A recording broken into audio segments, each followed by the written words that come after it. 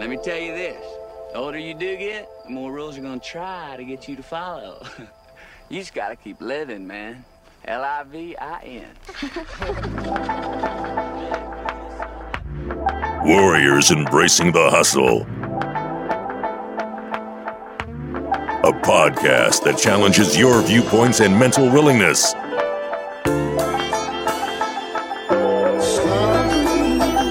Here's your host, Jake Raritt.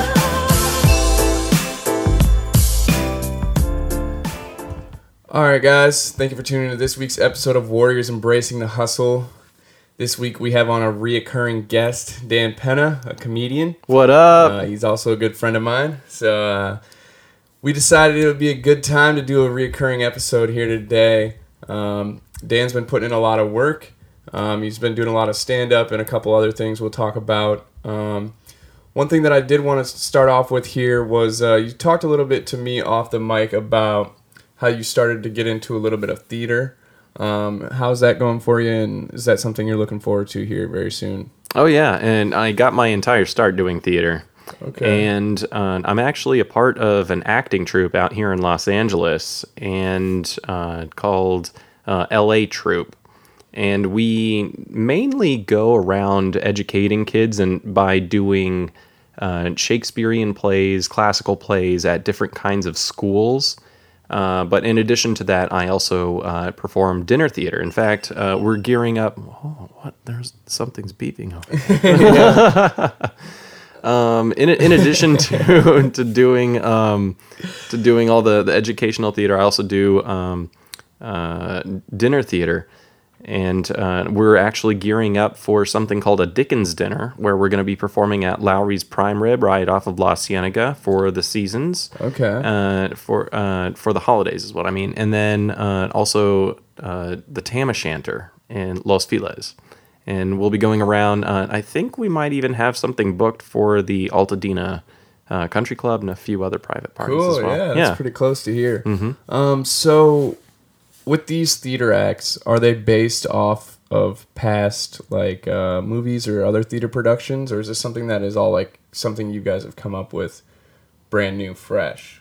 Well, in terms of the educational theater, it's all pretty much just Shakespeare abridged, because you have to get like something, as dense as Shakespeare and condense it down into about 45 minutes, because that's all you really have the kids for.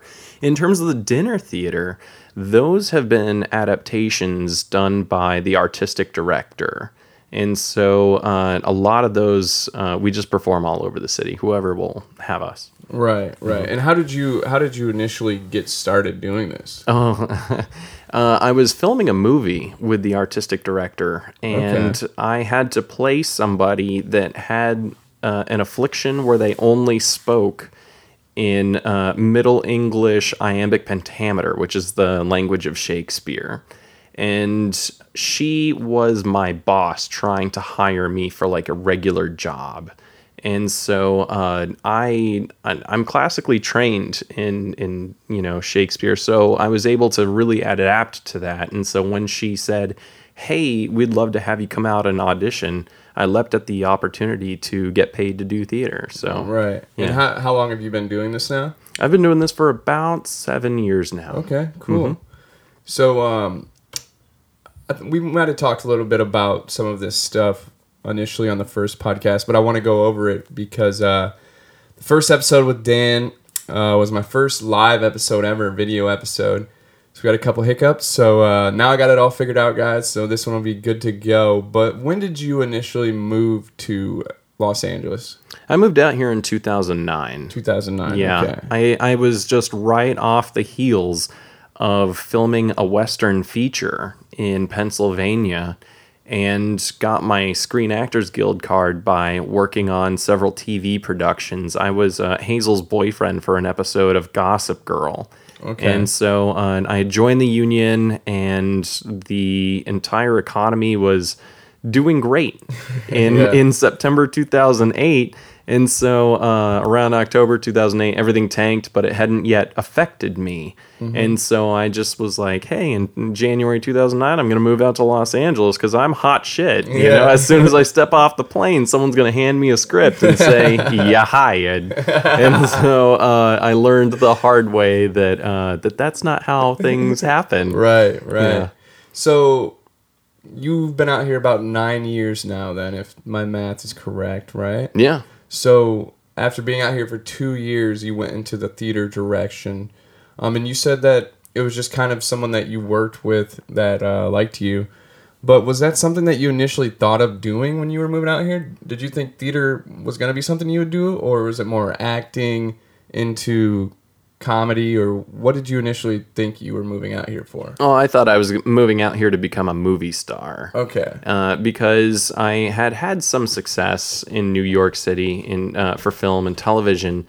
And so when I moved out here, I thought I could continue that. I already got myself an agent and got squared away.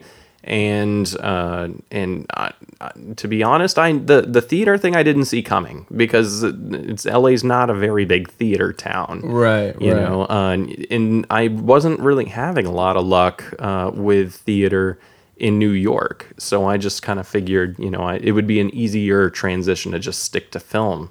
Right. But I'm the kind of guy that takes whatever opportunity comes his way. Oh yeah, and most so definitely. You know, when someone's like, "Hey, we're gonna pay you some good money," yep. you know, I'm like, okay, yeah. Especially if it's something that, I mean, you probably did it as a kid in high school, where you were involved in theater and drama a little bit. Yes. In fact, I've been doing theater since I was 3 years old. Okay. But one of my most memorable roles, they really wanted me to be in the Jungle Book, but there wasn't a part for me. So they wrote in, they literally created a nonsensical character, Tabaki the Jackal.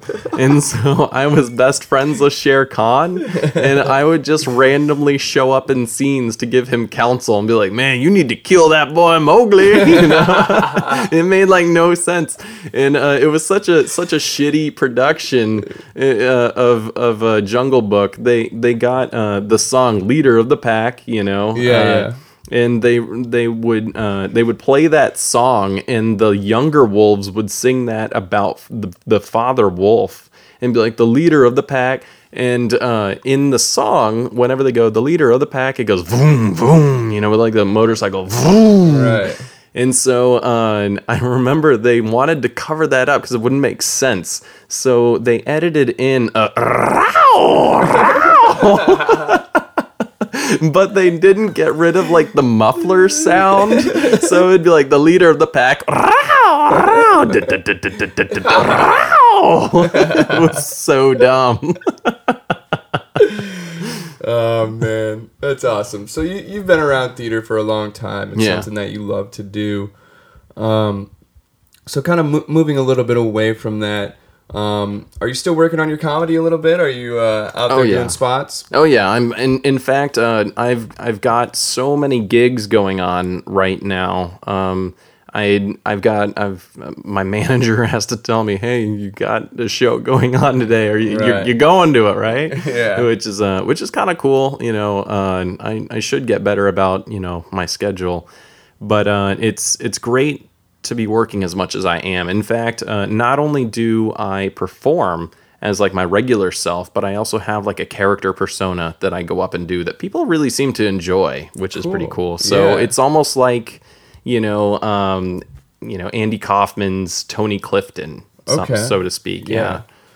So speaking off of that a little bit, so nobody knows who your like second persona is, huh? Yeah, I would say about a solid like inner circle 5 people, including yourself. Right. You know about this persona. Yeah. Yeah, and how did you originally come up with this idea? I was at home talking to my girlfriend, and I was a little blazing up. Tore up a little bit. Yeah, I was ripped. And the idea came to me. I was like, what if I could go up on stage and just, you know, be myself, you know, so to speak. Like, I'm not necessarily on like a lot of comics can be. And if I bomb, no one would know it was me. But if I was successful, everybody would know it was me. Right. And so I perform as a superhero named Night Striker sometimes. So there you go. Go check it out. Night Striker. He's on Instagram. He's got a couple clips and pictures up. So check that out. It's pretty cool that you're able to do that. You customize and built the whole outfit yourself. Oh, absolutely, yeah. Nice. Yeah, it was like almost $1,000 putting that entire thing together. Yeah. So it turns out you don't need to be Tony Stark or Bruce Wayne with billions of dollars. You just need to have a tax refund and be really high. Just wander yourself onto eBay and just buy shit, and 2 weeks later stuff shows up at your door and you're like, I guess this is my life now. That's awesome, man.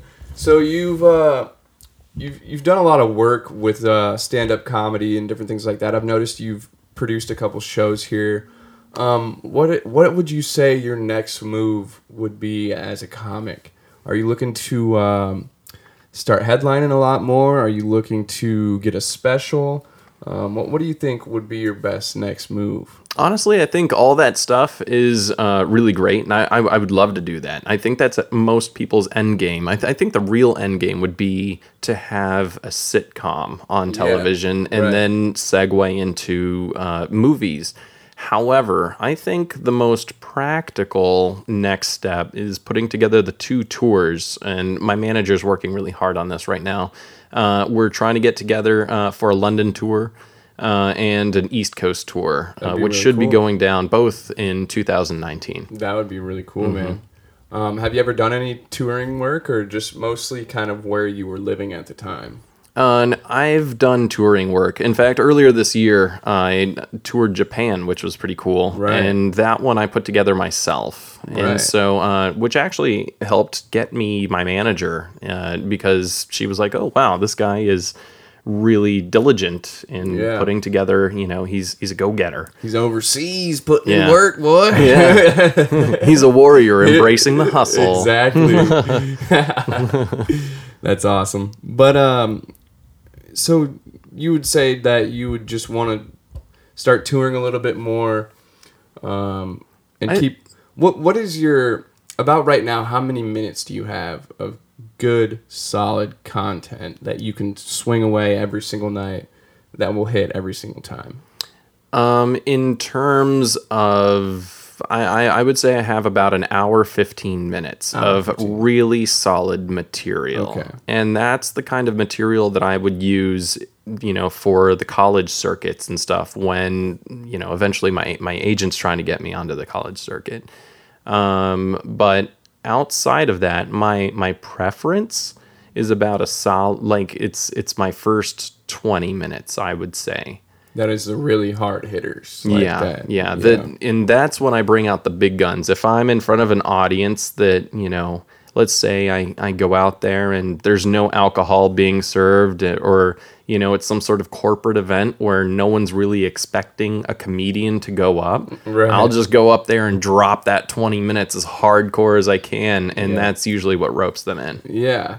That's kind of, I've heard other comedians talk about that, about going to like corporate gigs or something where nobody's paying attention. You're just kind of up there, They can be awesome, if there's drinks. Yeah. Because then people loosen up and, people try and make it personalized, I'll be talking about, my half Cubanness and stuff. And then they'll be like, oh, it's just like you, Becky. Yeah. And then you're like, I don't know Becky, but all of a sudden I've got something in common with Becky, And so you can kind of let that feed into you.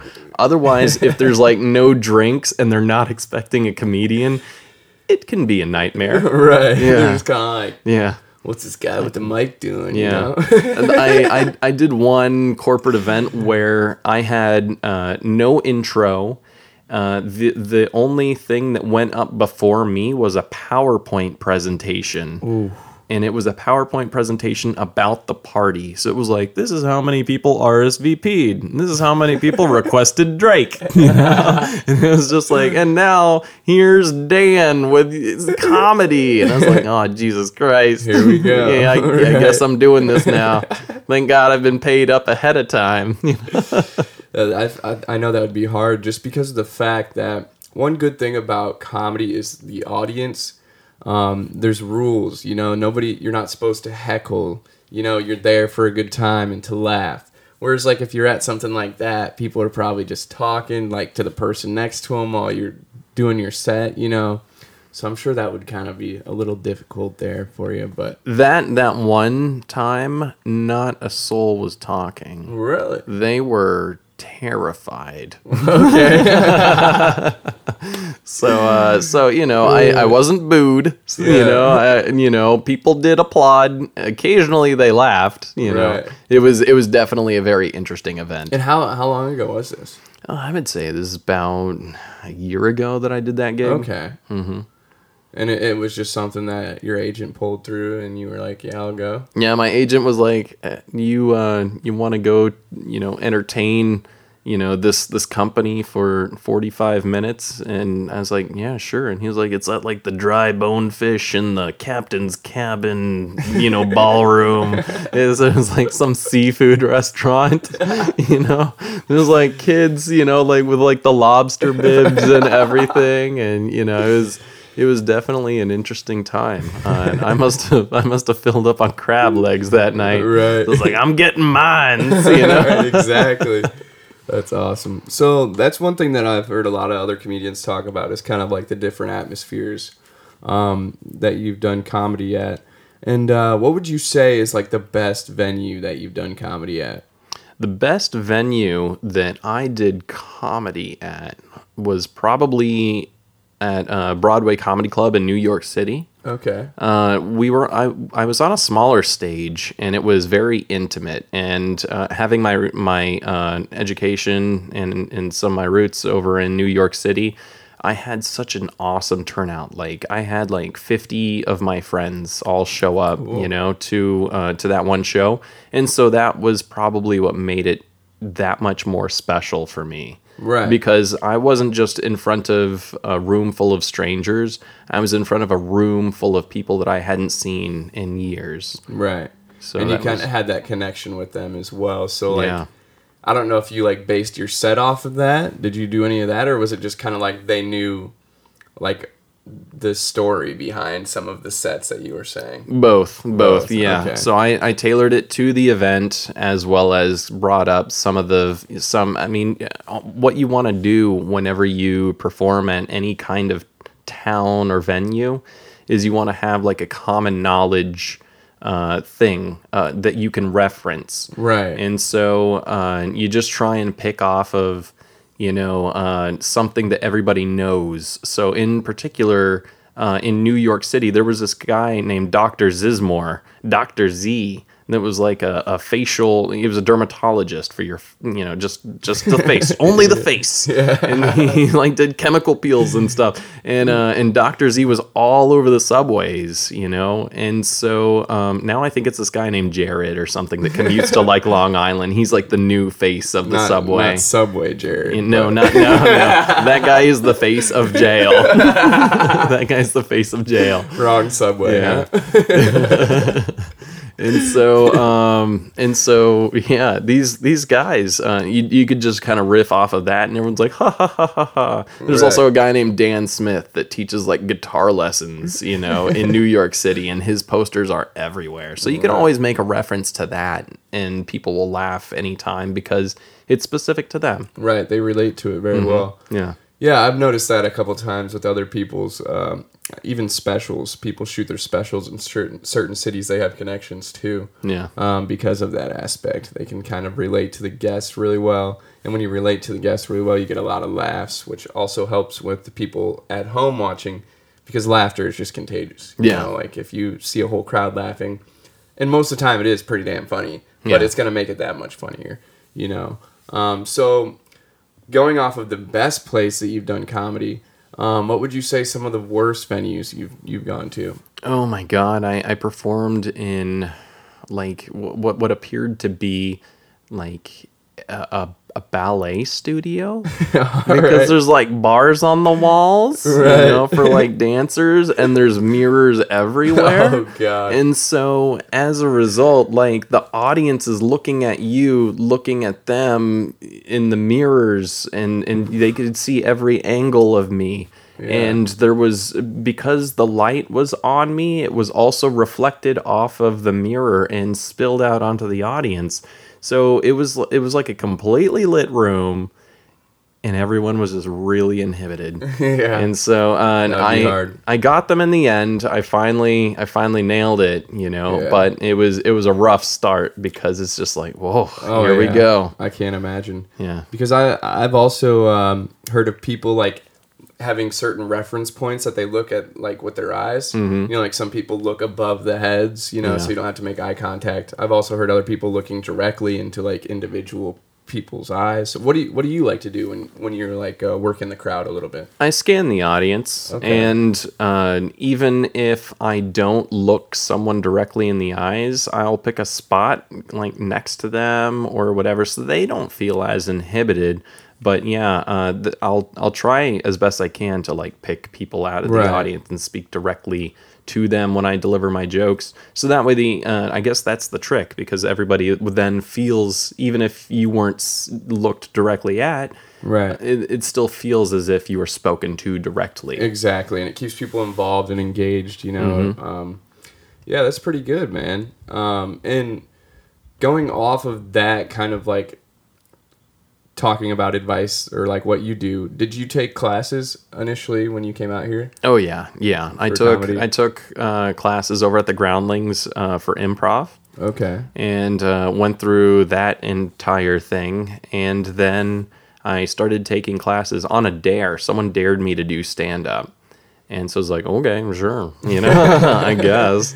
And so, and I was like, I'm not just going to willy-nilly like show up on stage and just start talking about stupid shit. Random shit, yeah. I'd done that before, I want to say in like 2002, and I only got like 3 laughs and then like 5 minutes of silence.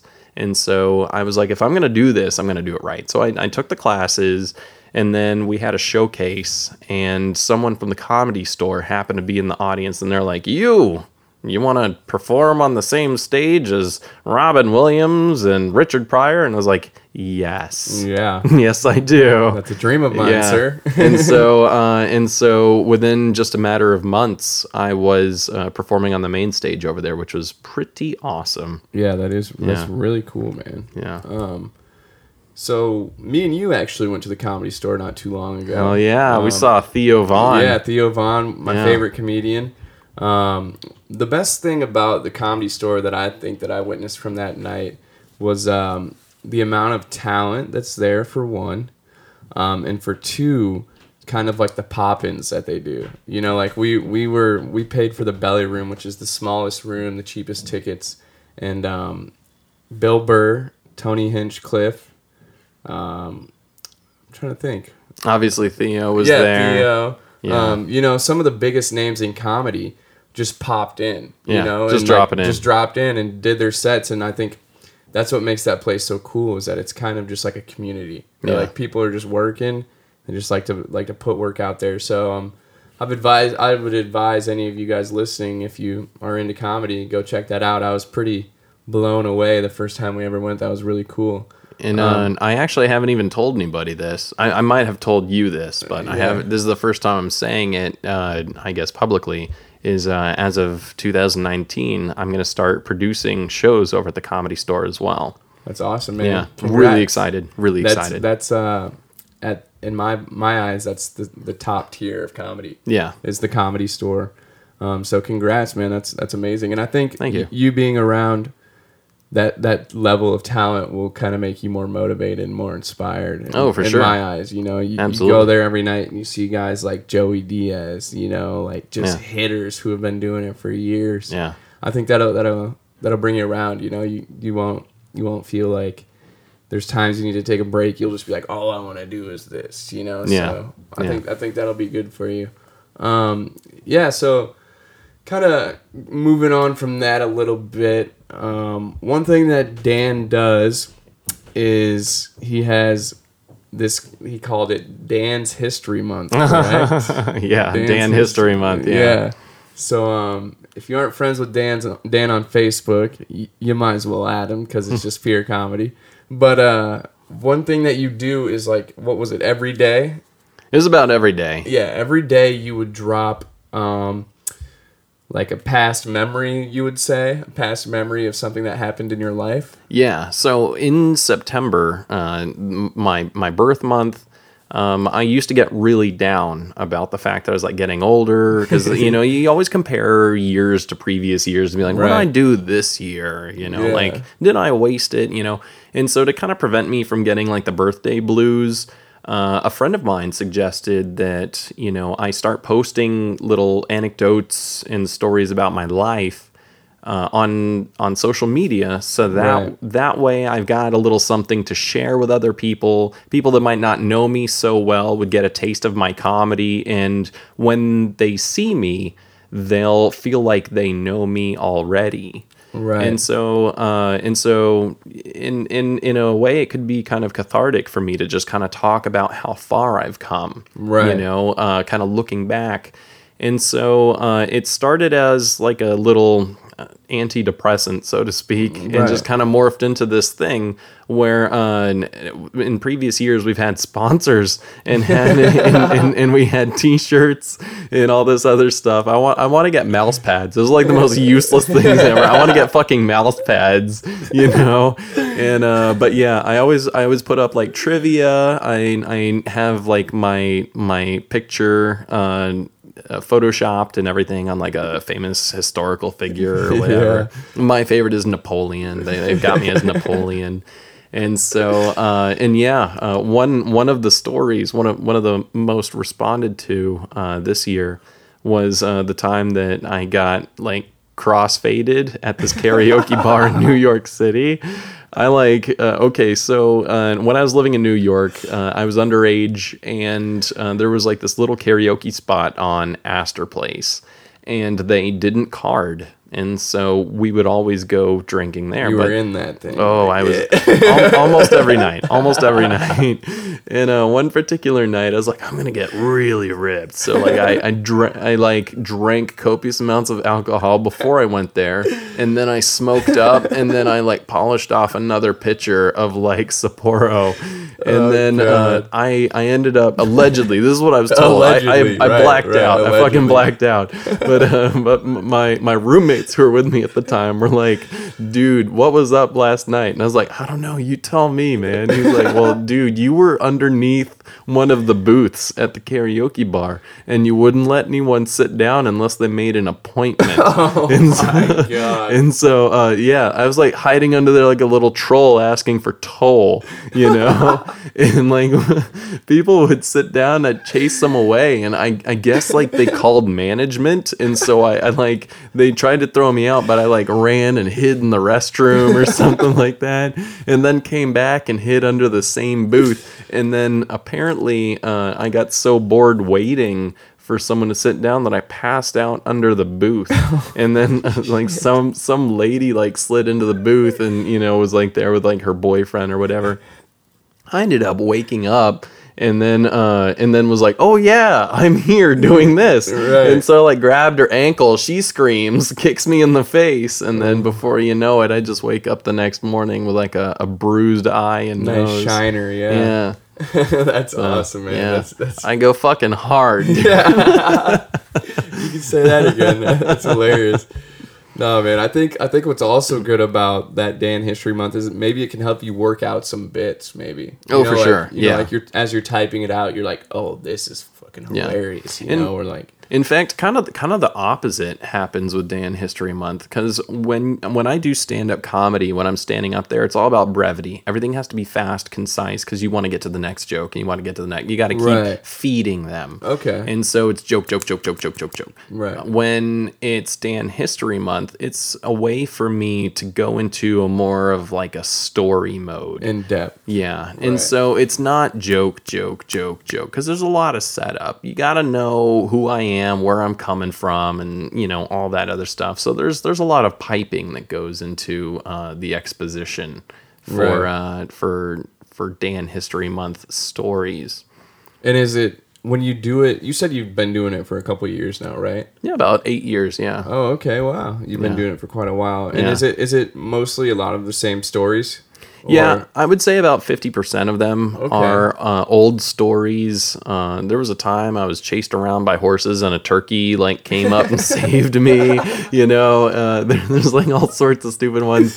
I got really fucking blackout drunk over at Chateau Marmont and ended up booting on in a pint glass and got kicked out, and I totally disgusted Holly Madison from the girls next door. She was just off the heels of dating Hugh Hefner at the time, and was newly single. Was you're hot, into my pint glass. And everyone's why are you booting in the pint glass? I'm so it's less of a cleanup, Yeah, I got thrown out on that. It's all sorts of crazy shenanigans I've had. That's pretty awesome, man. I loved reading those, and I enjoyed reading those. Thanks, man. Pretty awesome. And it's cool for people like me who kind of just met you in the past couple of years, kind of see a little bit of the side of you when you were younger, some of the crazier side of Dan. Well, we've partied pretty hard. You've seen me do some crazy shit. Yeah, we've had our fair share of times, but never underneath a booth, taking toll. Yeah, that's true. Well, there's hope yet. Yeah, we still got time. We got time. Yeah, that's awesome, man. So, going on from that, one thing that I kind of like to do with my podcast is take questions. This week I was kind of slacking a little bit, did a little bit of short notice, but we still have a couple questions. Dan got a couple questions from his supporters, so I'd say right now would be a good time. We could take a couple questions For sure. and kind of just, you can answer them. I'll kind of give my little answer off of that, depending on what the question is, and we'll go from there. I've got one question from Annie in Los Angeles. Have you ever seen a ghost? Would you want to be a ghost? Ooh. That's a good one. Do you want to answer this one or? Yeah, I'll answer this one, and we can both riff off of it. Sure. How about that? Sounds good. We'll both riff off the questions, depending on what it is. If it's about comedy, obviously I can't answer. But have I ever seen a ghost? I don't think I've directly seen a ghost. I have definitely felt some weird spirits. I've seen things shake a little bit in the distance. When we were younger too, I think a little bit might have been self-created. Mm-hmm. I was like, Yeah. oh, the wind's blowing a little too hard. Yeah. But I don't think I've actually directly seen an act of a ghost. And do I believe in ghosts? Yes, I most definitely believe in ghosts. Just because of I don't know exactly why, but would you want to be a ghost? would I want to be a ghost? I think I would want to be a ghost for the one reason that I could get across town without this damn traffic. Oh yeah, dude, I would want to be a ghost just so I could perv out on hot chicks. Oh, okay. Just standing there yeah, you're doing your thing, and just be complete fucking creep, But it's not like they could do anything because I'm a fucking ghost. You know what I'm saying? It's not like I can't even touch myself because I'm a ghost. You know what I'm saying? But I would just observe and be a fucking perv. Oh my god. Yeah, you do like that, don't you? Yeah. Let me help you wash your hair. Could have sworn someone was in the shower with me. Yeah, I mean, I don't know about the whole thing of being invisible, and I've kind of had questions like that in the past where it's would you rather be invisible or run 90 mile an hour? And Yeah. it's okay, well, invisible is cool. To be a ghost would be cool. But at a certain point, I think I want my presence to be known. Yeah. if I'm just like creeping around the corner every day, like you said, you know, just kind of like creeping, I'd feel like just creeping. What the fuck's the point here? You know, like I can creep, but then what? Yeah, you know? then what? Then you get bored of creeping. Yeah. No, on a more I wouldn't creep because I'm not a creep, but in a more honest answer, I think would be I think it would be kind of cool to know people's secrets. Yeah, you know, like cool. so if someone's like, I was late because of traffic, I could be like, that you, dude bitch. was flossing his teeth for too damn long, you know, like, that's why that dude is late, you know, like stupid shit like that. I would just enjoy people's secrets, right? Yeah, like, this chick doesn't know she's being cheated on, yeah, but I know Ghost Dan knows. I think some of that would eat me up though a little bit, you know, if I just kind of like knew everything, and then I'd be like, ooh, you know, like this is kind of bad for this person. Yeah, but it's like watching a soap opera, but you're inside the soap opera still watching. You can't touch or do anything, but it's like popcorn. You know, you're like that Michael Jackson meme. You know, see how this plays out. Yeah, exactly. All right, you got it? You got any more questions over there? Yeah, it was. Do you try jokes out on people? Okay, yeah. So you can all the time riff off that all the time. Yeah, in fact, I tried out almost an entire set, you know, on my friends the other day and bombed horribly. And so it's kind of do you want to hear it? I still think it's hilarious. Yeah, if you want to put it out there, let's do it. Yeah, the set is I think every basketball team would be made better if they put the word "butt" in front of their name. So like the Butt Nuggets, the Butt Magic, the Butt Wizards, the Butt Jazz, the Butt Raptors, the Butt Thunder, you know, the Butt Sonics. Yeah, see, this is why it doesn't work so well. Yeah. The Butt Rockets. After you give so many examples, they're like, what? The Butt Warriors. You know? So like, yeah. There's a few where it doesn't work out, like there's someone I'm sure watching that just like, it doesn't work for the butt nets, yeah, you know, like the butt pelicans. Yeah, like, it doesn't work as much. I mean, it works for a lot of football teams too, like the butt Cowboys, the butt Buccaneers, you know, the butt Rams, the butt Packers. That's my favorite one, the butt Packers. Yeah, I think you could work something out with that. Yeah, I think you could definitely the Butt Raiders clean that up a little bit into like find out the exact ones that work, you know, and then just like throw a couple little loose ones out there, and then just hit them with like the Butt Packers. And people are like, what? Yeah. Yeah, that's funny. Yeah, so I mean, I think also too, like first couple times that I met you, I don't know if it was intentional you trying your jokes on me, but you just start telling a story. Yeah. And it would kind of like rift off of into like you like almost like telling a set to me, you know, like you'd be telling a story and I'd just be dying, dude. I don't even remember like the exact story, but it would just be like I'd be dying. And I think that's kind of cool. I think I don't know because I'm not a comedian, but I think it'd be cool to kind of like see someone's reaction when it's like an intimate conversation, like just me and you. Yeah. And if you got me dying, think about like if you could control a room, you know, like hell yeah, you know, like that'd be a good bit to go on with. Yeah. So I think that is a good tactic to try your jokes before you. Yeah, honestly. and then I polish them up, and then once I feel comfortable, once they're nicely polished, I'll show them to some of my other comic friends.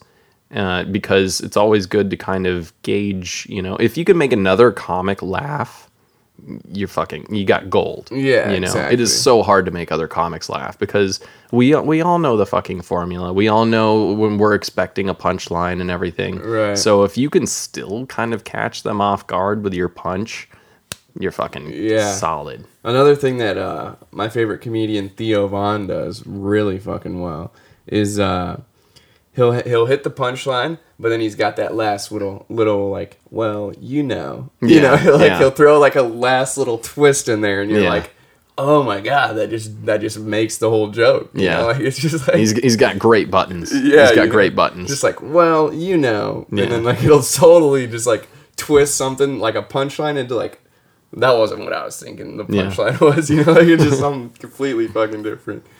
So, yeah, not to fanboy out much on Theo, but he's pretty dope. He's one of my favorites. Really easily. good dude, and I would say that at the point where he is now, he's pretty well known around the area and to people who are into the podcasting kind of community, because he has his own podcast and he's been on some pretty highly known podcasts. But I think he's still up and coming. Absolutely. I think he's going to have some pretty good specials come out. I think he's going to probably get on a couple sitcoms. I mean, he's been on a couple sitcoms already, but I think he'll definitely keep working up from there. So. Yeah, and he's close to that finish line of striking gold. Right. You know, like and just really breaking out. I could see him in movies. Right. You know, I think even like in the past year or so, he just started becoming a regular at the Comedy Store, or at least like a regular to where he's there almost every night. Yeah. You know, so I think a lot of other people have also said this as well, who are fans of comedy, that he is doing very well. And I don't know what it is about him that some people around here say it's like his southern, like his southern accent, like the stuff that he talks about is so like outlandish to LA because he's from Louisiana. So like talk about crazy stuff that happened down south, which you can kind of relate to. He's hilarious and just how he riffs. Yeah, I think that's it too. Yeah, he's a spectacular comedian. Yeah. He's really great. So, got any other questions? Yeah. Nick from Houston, Texas says, why do you always talk about butts and penises? It's actually an interesting question. I grew up in a very, very Catholic family, and we were not allowed to talk about butts and penises. Yeah. And so one day I was in the car with my parents, and you know, I must have done something. I must have talked about my butt or my penis. I don't know. But like they were like, Daniel, don't talk about that. And in an act of defiance, I came up with the Butts and Penises song, which is butts and penises, penises and butts. What if you put a penis inside a butt? So ever since then, I've been talking about butts and penises in defiance of my parents. It doesn't. It could have been. They could have been like, never talk about gummy bears and gummy worms, and I probably would have had. But yeah. No, so, yeah, I think that a lot of that as a kid, when someone's like, "You can't do that," you're like, "Fuck it, you're gonna do it." Yeah, I want to try it. Yeah. But yeah, I think that's also. I also grew up in a very Catholic family as well. Okay. So I think that another thing that goes with like Catholic is like the quote unquote like sin. Everything's such a sin, and you're doing bad. I think that like. That can bring a lot of anxiety for people, especially when you're growing up and, you don't really know, what's right or wrong really. And if everything is wrong, then it's like, man, my whole life is wrong. What's going on? Yeah. It can bring a lot of anxiety and a little depression, that you're like, why am I always in the wrong? It's just like, it's a little bit difficult.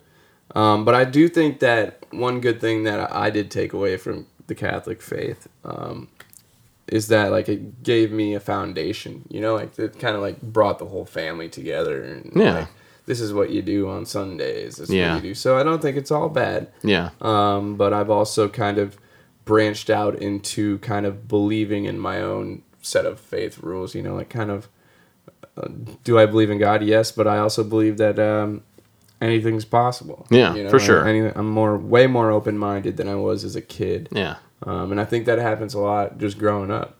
Like you start to find your own priorities, your own set of rules, kind of different things like that. See, where I'm come from, if you believe in God, you go to Cracker Barrel after church. Oh, yeah. So I'm like, I do believe in God. I love mac and cheese and I love Jesus, So I was like all about that. I was all about that. Yeah, Cracker Barrel was a big thing in the Midwest for us as well. So every Sunday after church, I'm going to Cracker Barrel. I got another one here. If you were a tree, what kind of tree would you be and why? Okay. You want me to answer first? Yeah, I want you to go. All right, I'd probably be one of those hanging willow trees. Okay, that's pretty dope. Yeah, I would be a hanging willow tree because one, that's been my favorite tree forever. You know, Okay. It's just really cool. And as a kid, I would like grab onto the branches and swing back and forth. Okay. You know, because they were Yeah. just like hanging down. Yeah. And then I also like the fact that like they. At a fireworks show, this is kind of a little off from a tree, but like the firework when it kind of hangs down at that willow. Oh, yeah, you know, like when it yeah. busts open and it just kind of like hangs down. Yeah, so I I like think those. like I've always kind of just had like for that like shape or that kind of like formation of a tree. That's what I would like. What about you? Man, that's a tough question. There's so Yeah, many it is good kind of trees a- to pick from. You know, I think I would want to be like a like a huge California redwood and be like, oh, I'm a big tree. You know, but in all honesty, I would probably be something stupid like a gum tree, or like a cork tree, or something that no one respects. Right. You know, like some stupid tree. Like Dan's a regular ass pine, but like I would want to be a cool tree, Right. Or Or like one of those oaks that just like starts losing all of its skin. You're like, yeah, what the fuck's wrong with this guy? yeah, or like a willow tree is dope. Like I can see one of those, in like Louisiana, like hanging over some like Yeah. Everglades stuff, Mossy, yeah. like mossy and stuff. Yeah. But like honestly, I'd probably be some stupid ass, like balsa wood piece of shit. Like no one respects that balsa. Get out of town. Now I got a question here. Sure. Just kind of popped into my mind. Top 4 main pizza chains.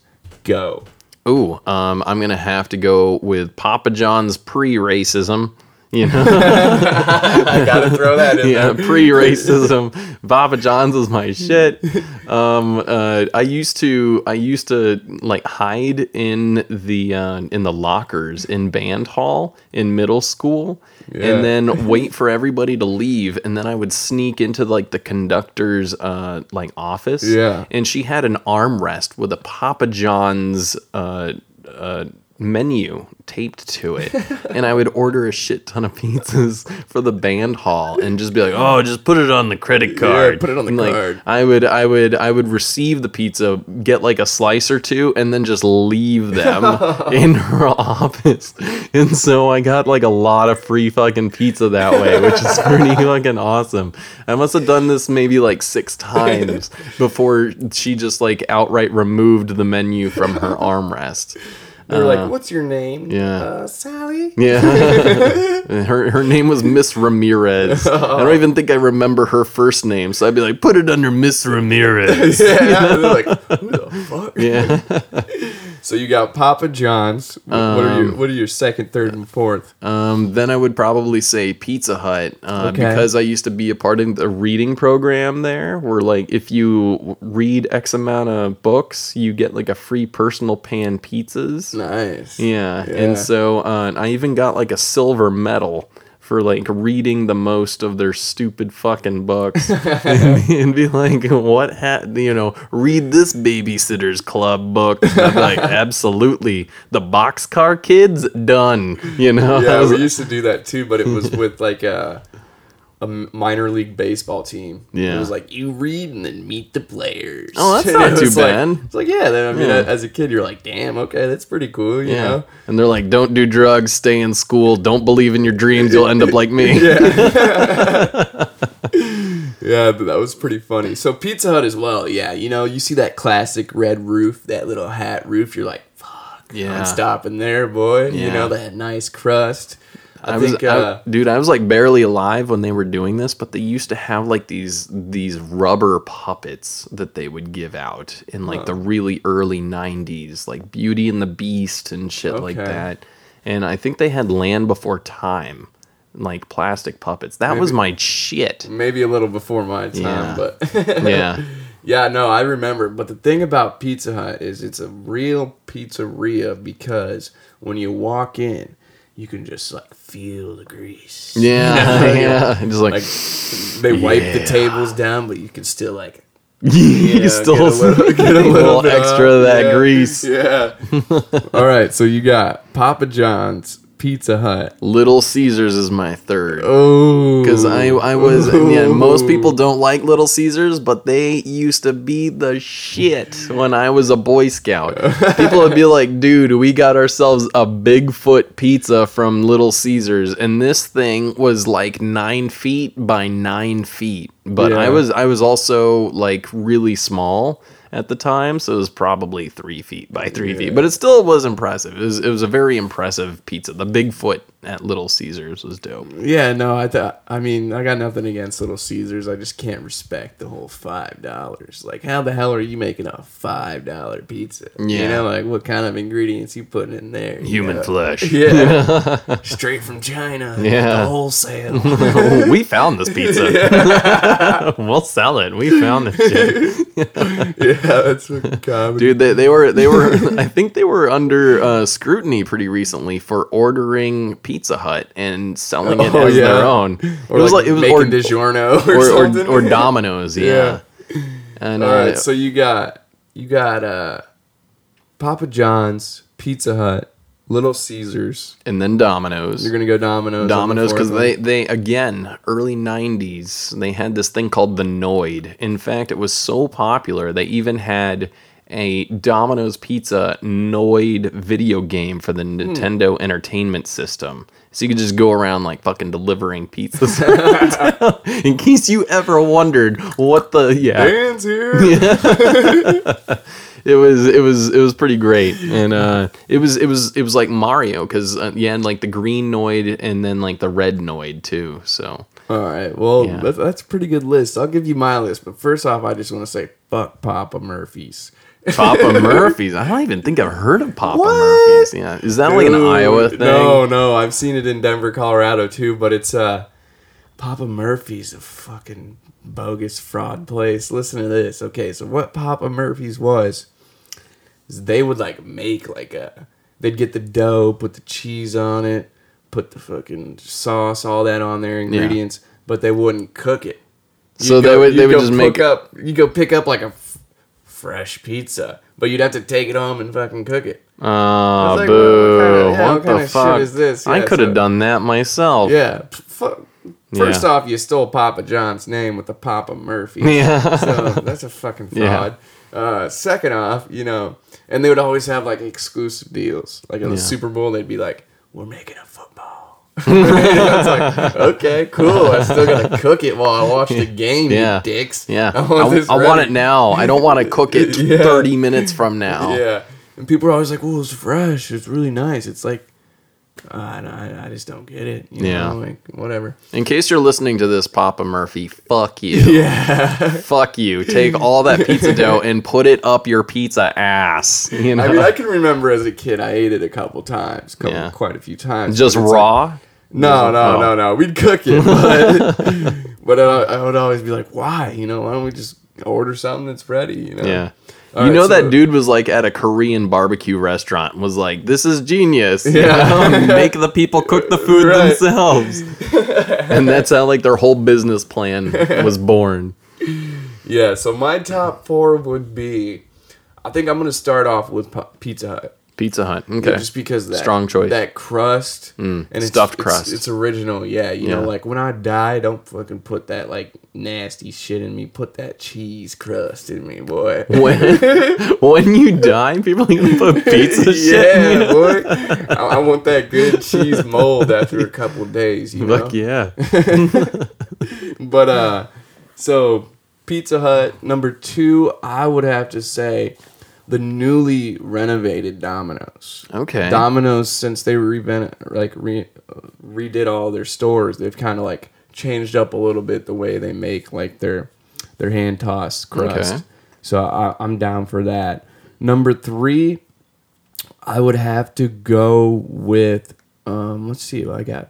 Pizza Hut, I would say Papa John's is pretty good too. Yeah. I would give Papa John's. I think the reason Pre-racism, right? Yeah, pre-racism. I think the reason why I like Papa John's so much is because as a kid at school, like whenever there was an event or something, that'd be like what they would order, kind of like what you Yeah. were talking about. So, yeah, I think I just kind of got the natural taste for that, you know. Yeah. I actually haven't had Papa John's in a while. I wonder what it's like after racism. Yeah.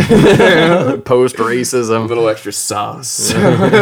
Man, when I eat this pizza, I'm just angry at everybody. Just want to blame the world. Yeah, I'm trying to think. As my fourth, you know, I can't give it to Caesars. As much as I enjoyed it as a kid, that $5 just kind of blows me away. Spooks you know? you. It's like Yeah. $5. What the hell? Yeah. What kind of sausage is this bullshit? It's made of cat. We found this pizza. Do you want it for $5? We're not going to eat it. Maybe you will. Oh, man. I'm trying to think. I don't know if I got a fourth or not. I don't know. You want to know what? It's not a chain, but I think the best pizza in the world is the Kitchen Italian Pizzeria and Cafe in Pasadena. I can second that, man. They are a sponsor, and they are fantastic, and we love them. Yeah, this got this a mean pizza deep down dish. there. They got a mean deep dish. One of the only deep dishes in town. I've heard that from a lot of people that they traveled miles and miles for this deep Absolutely, dish. people come from out of town. Yeah, for their pizza. yeah, it's pretty good stuff Mm-hmm. from what I've heard. They also got a couple different styles of pizza down there. You know, check it out. They got some thin crust. It's not even thin crust. It's like some hand tossed. It's got a little thickness to it. It's pretty solid. Yeah. And then that Sicilian style too is some pretty good. That's a really thick crust. Yeah, if you're into that thick stuff, that thick butt stuff, that's that's the way. I to love do it. thick butt stuff. I'm gonna try the Sicilian. Can you imagine someone coming in just like, well, I like butt stuff. What do you have for butt stuff, people? Like we heard this podcast. And, no, but in all seriousness, yeah, if you guys are in the Pasadena, LA area, go check out the Kitchen Pasadena. It's a great place to go. Take your family there. Good atmosphere, good food. It's great for parties too. Yeah, great for parties. Me and Dan like eating there. Beautiful place. Just check it out. But yeah, I don't know. I'm trying to think what a fourth could be for my all around pizza chains. What else is there? You want to know what's written like outside of pizza chains, frozen pizza wise? I do like DiGiorno. Okay. But Tombstone's my jam. Yeah, I used to love my Tombstone. jam. All my friends would be like, "We're getting Jacks." You ever have Jacks? I've had Jack's. They're like really skinny. Yeah, Yeah. and I'm like, dude, fuck that. You know, need some Tombstone. Yeah, we need a little Tombstone, some thickness in our life. You know. No, yeah, that is true. All right, you got any more questions over there, or is that wrapping it up for your side of it? If you could have a beer with any porn star, who would it be? Well, and why? I guess we're just gonna pull out all my fantasies, huh?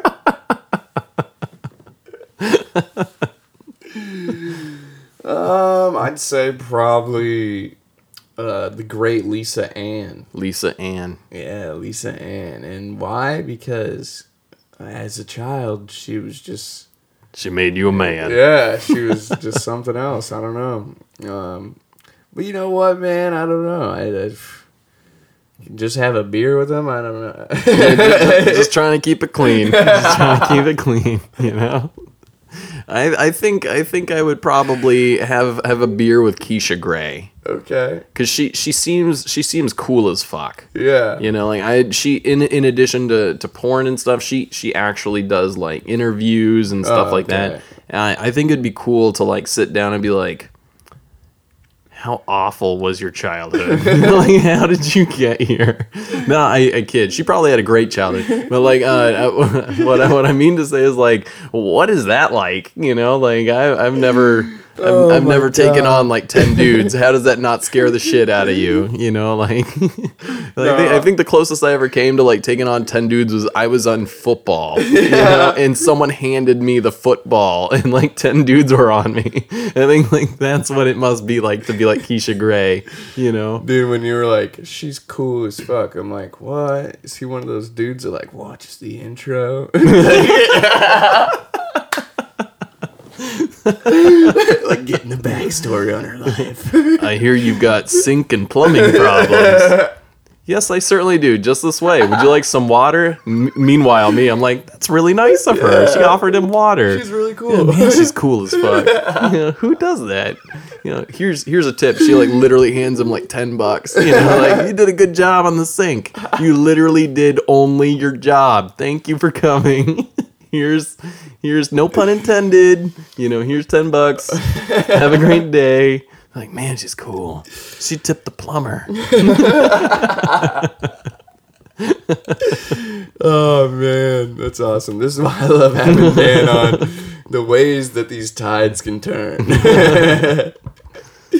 No, but it's awesome. I think that's what makes you such a great comedian too, is like how creative you can be with different subjects and like the way your mind kind of wanders. I think that's a great trait to have. Thanks, man. Yeah, it's always fun to kind of look at things from like another perspective. You right. know? Yeah, no, definitely. Non-traditional perspective. Yeah, non-traditional or just like unique, like something that nobody would ever think of, Like when you say cats, people are thinking of like a nice like little furry home cat and you're like, no, fuck that, I want a liger. Yeah. It's like, all right, what's up? Fuck bro? yeah, dude. Yeah, Yeah. Just like something like out of the ordinary. That's what makes you so cool. And I think that's what a lot of comics have in general. You have to have some sort of like outside like mind, kind of like something that you can reach out to, like just, I'm trying to think how the best way I can put this. Not ordinary and very unique way of thinking. You can definitely think of some unique things that can kind of mesh together. Thanks, man. To create a good bit. Thank you. So, yeah, I mean, yeah.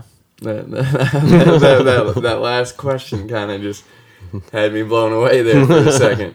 Okay, so moving on from that, as a kid, would you say that you were kind of in the popular group at school, or were you more in like a certain like inner circle of friends?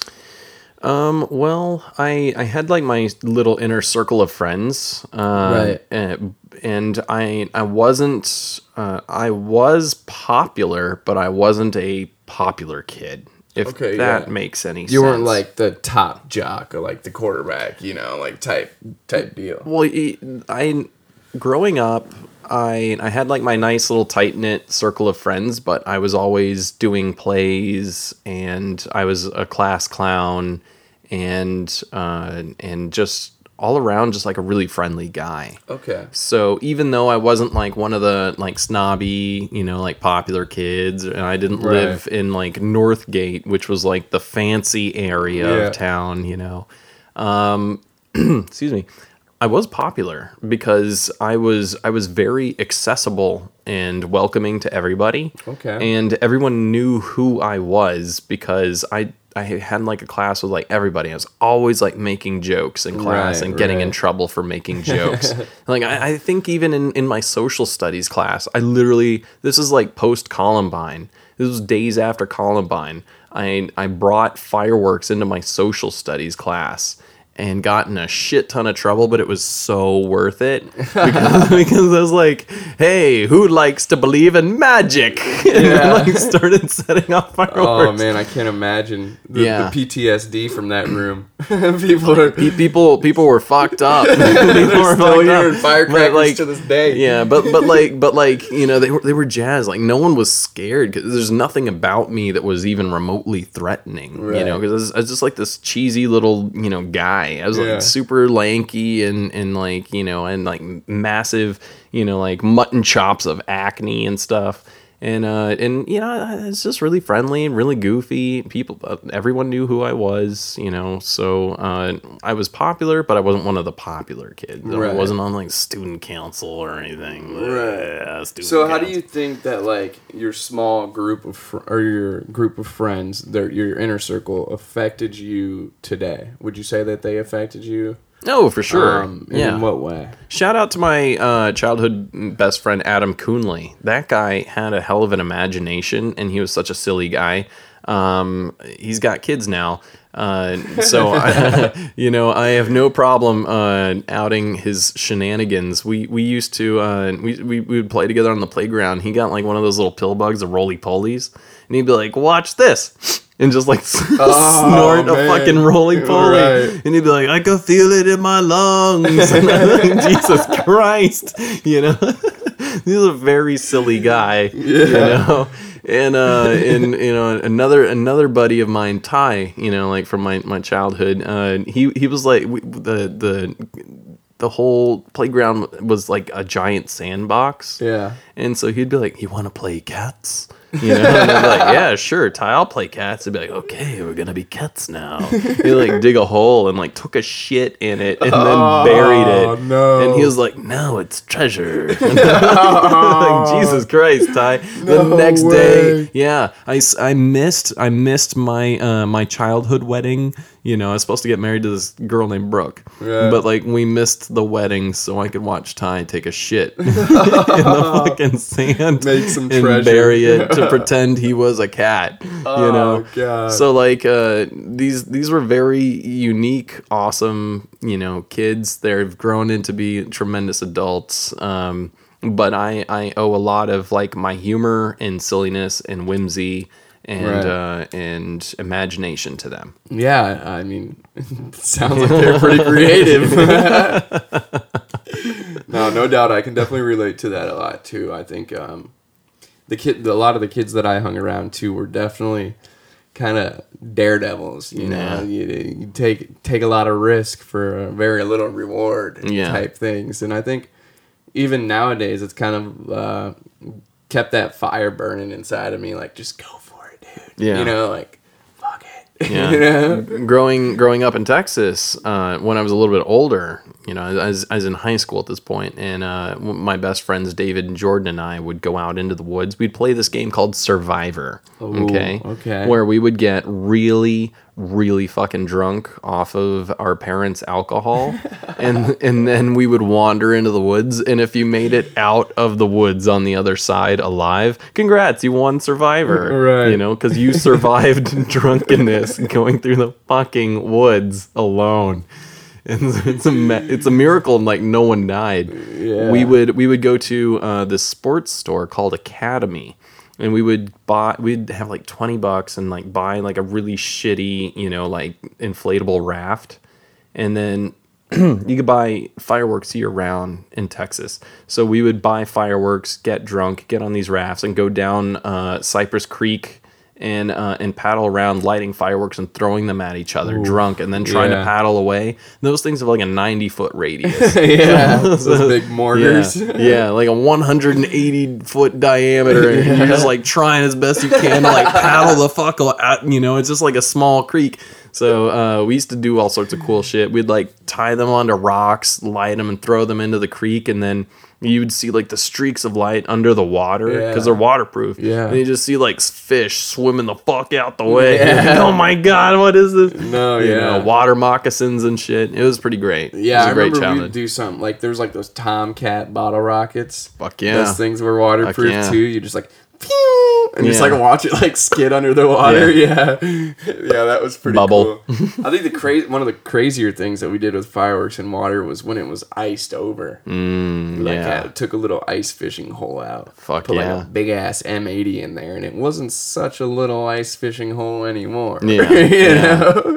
We used to also do dry ice bombs. Oh yeah, I've heard about those. If you guys don't know what dry ice bombs are, you get like a liter of Coke or whatever, like a bottle that's empty. Right. You put a little dry ice in there, and then you pour water until it starts spewing CO2, and then you cap it and throw it, and then when it goes off, it's like a balloon popping. But it's much more pressure than a balloon, obviously. Yeah, a lot louder. Yeah, and it sounds like shotguns going off. It's very loud. Yeah. Yeah, I think you could scare some people with that kind of stuff. And my buddies definitely did that in residential areas. Yeah. That was also post 9/11, so people were pretty terrified. Yeah.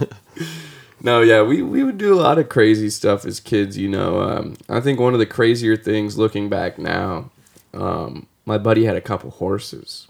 Oh, God. Man, did we give them a rough time. Poor things. Yeah, poor things. But not only that, we were idiotic. We'd go up and stand right behind them, slap them on the ass. Thinking, thinking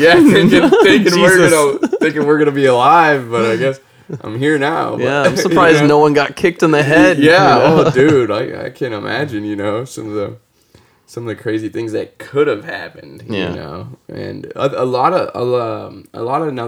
thing that was really big too, with like my area and my group of friends, because it was like a very like wooded like area where you could pretty much do whatever you wanted, was ATVs and off-road vehicles. Yeah. So I've had a lot of friends who would like do crazy things with them and like hurt themselves, some crazy things. But as kids, like you felt so powerful. You know, like, I'm going 40 miles an hour. Woo! Yeah. Going crazy. But yeah, my childhood was pretty cool. It was just really different than I'd say life out here is, especially for you as well. Texas, I'm not sure how, obviously it's not the same as Iowa, but is it like wooded and like lots of woods, lots of farms, open spaces, and creeks, everything. You got it all. Yeah, and a lot of people had ranches as well, so you could just do whatever the fuck you wanted on a ranch. Exactly, which is pretty cool. And excuse me, and so. It was just a lot of, quote, exploring, which I think as an adult translates into trespassing. So, that's I think you can't really do a lot of shit as an adult. We broke into an old school like movie theater. Oh yeah. And I was like, cool, now I've got posters for Blade and grumpier old men, No, yeah, we went some places as kids as well that there was like this old abandoned schoolhouse in this town called Norway, which was a little bit like, it was like real hick, like it was real country. That's cool. And I mean, I can't really even say hick because I was from the area as well. So I mean, it's not like it's like, but to put it in perspective for people. It's really country. Rural, yeah. I wouldn't say redneck because I don't want to offend any people that I still know that live there. But y'all are pretty fucking redneck. Anyways, it's probably still there. It's a school that's abandoned. That's awesome. And did you camp there? We did not, because you could only be in there for about 5 minutes before you'd lose your shit. Fuck, that's awesome. And there's writing on the walls from past people who have gone in there that's just like, fuck you. And you're like, what, dude? No, no, Yeah. So, I mean, yeah, there was definitely some places where I shouldn't have been as a kid that I now would get arrested for trespassing. We had some shit like that in Texas. Yeah. My theater teacher was like, hey Dan, I hear you, because I was shooting movies with them, because I was in the theater class and everything, and I was shooting movies with the AV kids, and so we'd make like our own little features and stuff. Right. And I was going location scouting for this one script, and my theater teacher was like, hey, if you're looking for like a really cool place, check out these woods. And I was like, okay, yeah, sure. Cool. Yeah, will do. And so I went out there and, excuse me, I went out there by myself and started down this path, and there was a fork in the road. And on one side was an old abandoned cemetery. Mm. And then if you went down the other fork was an old abandoned amusement park. Oh, okay. And so I went back to my friends and I was like, we need to camp here. Yeah. We need to get really fucking high. Yeah. And we need to camp here. And that's exactly what we did. I'd be like, oh, I'm going to Jordan's house. And Jordan would be like, oh, I'm going to Dan's house. And like none of us would ever, like, it's a miracle no one was murdered by like, some crazy transient but we would set up our base camp in the batting cage, the old batting cage at the amusement park. And so that way we would have kind of like a perimeter around us. No one could fuck with us while we're sleeping or anything, you know. And but really, it was just kind of like caging ourselves. Yeah. You know, anyone could have shot Yeah, us. anyone into- could. Yeah. You know, and we would just get really fucking high there, and then we'd like go travel over to, you know, the cemetery and, you know, put like the paper and like get the crayon and stuff like that, and like see the names that were. Wow. yeah, and just kind of make like etchings and stuff. Yeah. And that was pretty cool. Yeah, that does sound really crazy. It was creepy as fuck, Is but that- do really you know, awesome. like, is that amusement park still around, or? Yeah, well, there's a big road now. You know, okay, one yeah. person told another person there's a huge fucking road that goes Yeah. right between them now. Right. So people are aware of it. Yeah. It's abandoned, but it's visible from the street. Yeah, that's cool, man. I mean, as a kid, we would have to drive like 2.5 hours just to get to an amusement park. So it's like we would make the most out of like anything. Yeah, you know, that's like, cool. We'd make our fun in our backyard. Yeah. you know. So it was. I mean, even like as a kid, it would snow a lot Yeah. in Iowa, and we'd take me and my buddy who lived across the street, Jimmy. We'd take the shovels and start sword fighting. Oh, that's cool. And that was a cool idea until Yeah. I took one up to the side of the head. Oh shit! I Oh was just shit! laying there in the Oh, snow for a fuck. while, you know. And Jimmy felt bad, but whatever. Yeah. it was fun until then, you know.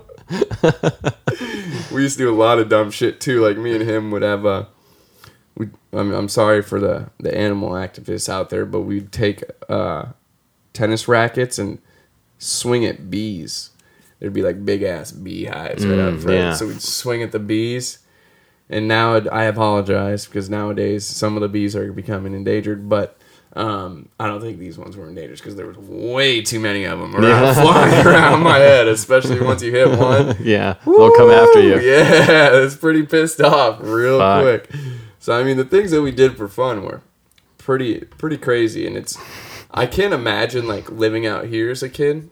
I mean, I don't know. I feel like there wouldn't be as much freedom. Yeah, because know? everything is so urban out Yeah, here, yeah. and so much of what we do for fun is like more adult shit. Yeah. So- yeah, for sure. You know, like I can't imagine anyone could really go exploring as a kid. Yeah, like just go exactly. into the woods. There are no woods. Yeah, You know, like exactly. what woods there are near golf courses, you Right. know, or whatever. So how did you get there as a child? Yeah, You know, like, exactly. So versus like us, where it's like, how'd you get here? I walked. Yeah, it's I, like I biked here. A couple you know? footsteps out from like my yard. Yeah. You know, like it was pretty cool too. Like I can't imagine living in this big city as a kid. Like where are you gonna walk to? Yeah. Like it's just a bunch of houses or another business. But like as a kid, you could just, for me anyways, I lived in a smaller town.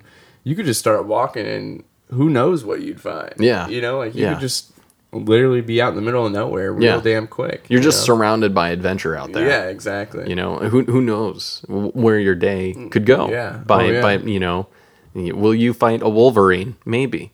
You know, will you you know swing a racket at bees? Maybe. Yeah, you know. Will you explode shit in the woods? Maybe. Yeah. You know, there's lots of cool shit to like keep you, you know, occupied. But out here, I don't know. Kids would go to the movies, I guess. Yeah. Go to the beach. Yeah, exactly. You know? Yeah, it's a little bit different. Yeah. You know, I feel like you would be under constant supervision. You know, Yeah. there's like no autonomy Right. because right. there's just so many people. Yeah. You don't want to be abducted. You don't Right. want to, you know, or worse, you know, like hit by a car or something.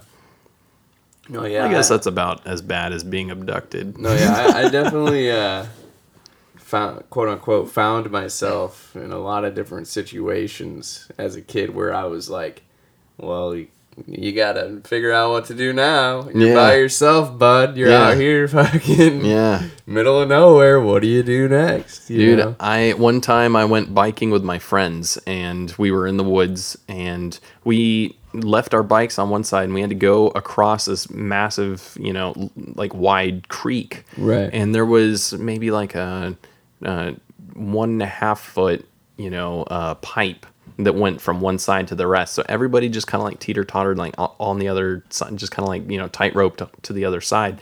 And I was the one guy with the wet shoes and fucking slipped and was dangling like 40 feet up in the air with my arms draped over the side on this rusty shit. And I was like, somebody please like counterweight me, otherwise I'm gonna slip and die. Yeah. And so like, yeah, I obviously, you know, spoiler alert, I didn't die. Yeah.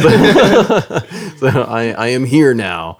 But that's the real survivor. Yeah, fuck yeah. That's actually, yes. That's why my shoes were wet. I like took a piss on my own shoes. So,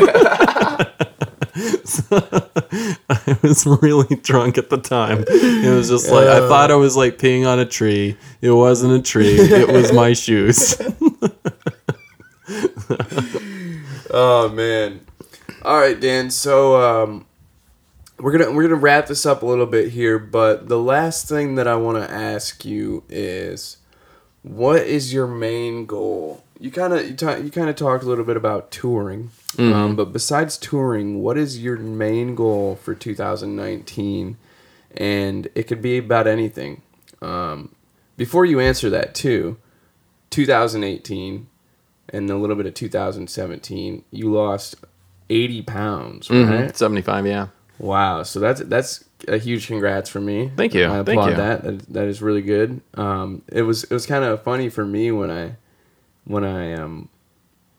had you on the first time. I researched, and there was like videos of you back then. Yeah. And I was like, I don't think I know this guy. Yeah. Is this the right guy? You know, you look completely different. So I applaud that. Thanks, man. That's really good. Yeah. I was like John Goodman size. I was a pretty hefty guy. Yeah, I mean, no disrespect to Mr. Goodman. I never witnessed you. I didn't know you back then, but you look good now. And so for 2019, what's a goal that you can make for yourself, or something you're trying to shoot for? Whether it be comedy, whether it be where you want to be in life. I just want to be a walking thirst trap. You know, I want to get so fucking yoked, you know, that like, you know, like how women think about Drake. This is the second time I've mentioned Drake. Drake, shout out to Drake. You know, you go Drake. You go, man. I just want to get like so yoked that like, you know, and that women will love me and guys will hate me. Because I want women to be like, oh my gosh, like I want a poster of this guy, you know, and I want guys to be like, fuck Dan Penna, you know, he's silly, he makes a lot of money, he's fucking ripped, you know, and he's a nice guy, you know. I just want people to hate me. So, no, yeah, I've been working on getting more cut too. I think it's something that's nice too, especially once you lose a lot of weight. You know, you definitely want to like find a little bit of like texture or like toned up a little bit. You know, I think that'll help out with. So when you're at the beach, you know, you can just kind of be like, whoosh, take off the shirt and just go run a couple miles. Like, I brought the washboard. Yep. Yeah, dude. I'm hoping I can look something like Captain America by the end of May. Okay. Now, notice I said Captain America, not Thor or Hulk. I think Captain America has good definition. You know, Chris Evans has a, I would say, comparable body type to what I've got. Something that's achievable. I don't want to be like Zac Efron. No disrespect to Zac. That dude looks like Adonis. He's fucking really ripped. I don't want to be that yoked. I don't want to be Dwayne Johnson. Yeah. I just want to have some nice definition. Right. Yeah, that's a good goal, man. Yeah. And as far as the comedy wise, are you going to continue to just keep doing sets and hopefully tour, like you said? Do you think that you should? I guess this is maybe a little bit out of reach. I'm not sure because I'm not into comedy. What would you think about making up a whole new hour? Oh, I would love to. That would be amazing. Yeah. Do you think that you would have the patience and the will to come up with a whole new hour? Absolutely, I could. Yeah. Good. Okay. Yeah. Yeah, I think that would be a good step. Just from my point of view, watching a lot of comedy, you know, after you use the same material for so long, it's nice to throw in a little bit of like new, hip, relevant stuff. You know? So, and a lot of what you've actually seen, because in Los Angeles, a lot of the comedy scene is mainly about 7 to about 20 minutes. Right. Is what you typically get Yep. in LA. And so because of that, I almost always use the same like 7 to 20 minutes just talking about growing up half Cuban, what that was like and stuff, and just kind of making jokes at my own expense. Because even though I've been in the industry for a few years and as seasoned as I'm becoming, there's still very much of like a following that I'm trying to gather, and these jokes very much tell my tale of like who I am, my perspective and things. Right.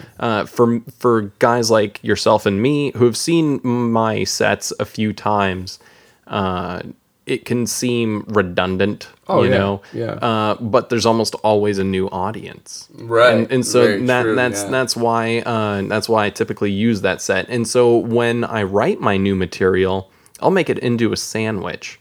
So I'll have really strong jokes up front, really strong jokes to end, and then all my new material I'll put in the middle, because almost no one really remembers like the middle of your set. They always remember how you made them feel when you came on stage, and they'll always remember what you left them with. Right. Okay. And so that's how I kind of test out my new material. No, yeah, that's great, man. Yeah, I think the sky's the limit if you can find the patience and the will to sit down and write, or I think what's good too is podcasting is just like kind of having conversations. Think of the bits that like come out of it, and I think that's why a lot of the big comedians do it, is because they're just kind of like speaking their mind, and then like something will catch, and they're like, holy shit, I just made a bit right here. Yeah. I think we saw a lot of that with Theo Von too. Yeah, most definitely. And I kind of think, I don't know the guy personally, but I think he practices a lot of his bits as well. Like he'll like say something, and like if he just starts cracking up, like he knows like, he knows he's got something. This shit's funny, it'll just go like a random direction and he'll start laughing. But yeah, so I think that's a pretty good goals for 2019. Do you plan on staying around the LA area for as long as you can foresee? Oh, absolutely. Yeah. Okay. As far as I'm concerned, I'm an Angelino now. Yeah. And so, I mean, my license says that I'm an Angelino. And I didn't particularly enjoy living in New York, but I can see myself eventually owning a place in New York, LA, and Houston, just so that way I've got, some place in the middle of the country where I can, escape show business, be close to family and friends, and, just kind of go from there. But yeah, I would love to own property, I think, in all three of those places. Right. Yeah, no, I think I could definitely agree with you on owning property in a couple different places. But I think I would do Colorado. Oh, that'd be dope. Because of the mountains and the scenery. That was one of my favorite places. Growing up in the last couple of years, I visited there like 8 times in 2 years. I was like so into it. I'm like, I gotta go. Yeah. Like this is the best place ever. Oh yeah. So I think that would probably be it. But yeah, no, I agree with you there though. I like the scenery around here.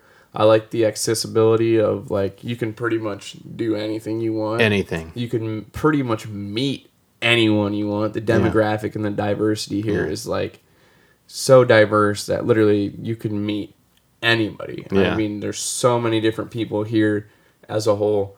So that's pretty cool, and that's new to me, being from Iowa, which is predominantly just like farmers and Caucasian. I think those are synonymous. Yeah, you got it. That is right. All right, well, Dan, it was good to have you on today. Thank you so much. Thank you so much for having me, man. Hopefully, we could start having you on more, or who knows what's down the road, guys. Maybe me and Dan will put some more work together and do some podcasts. And, hell yeah. We'll see what happens, guys. But thank you, Dan. Dude, thank you. We'll see you again soon. Cool. Bang!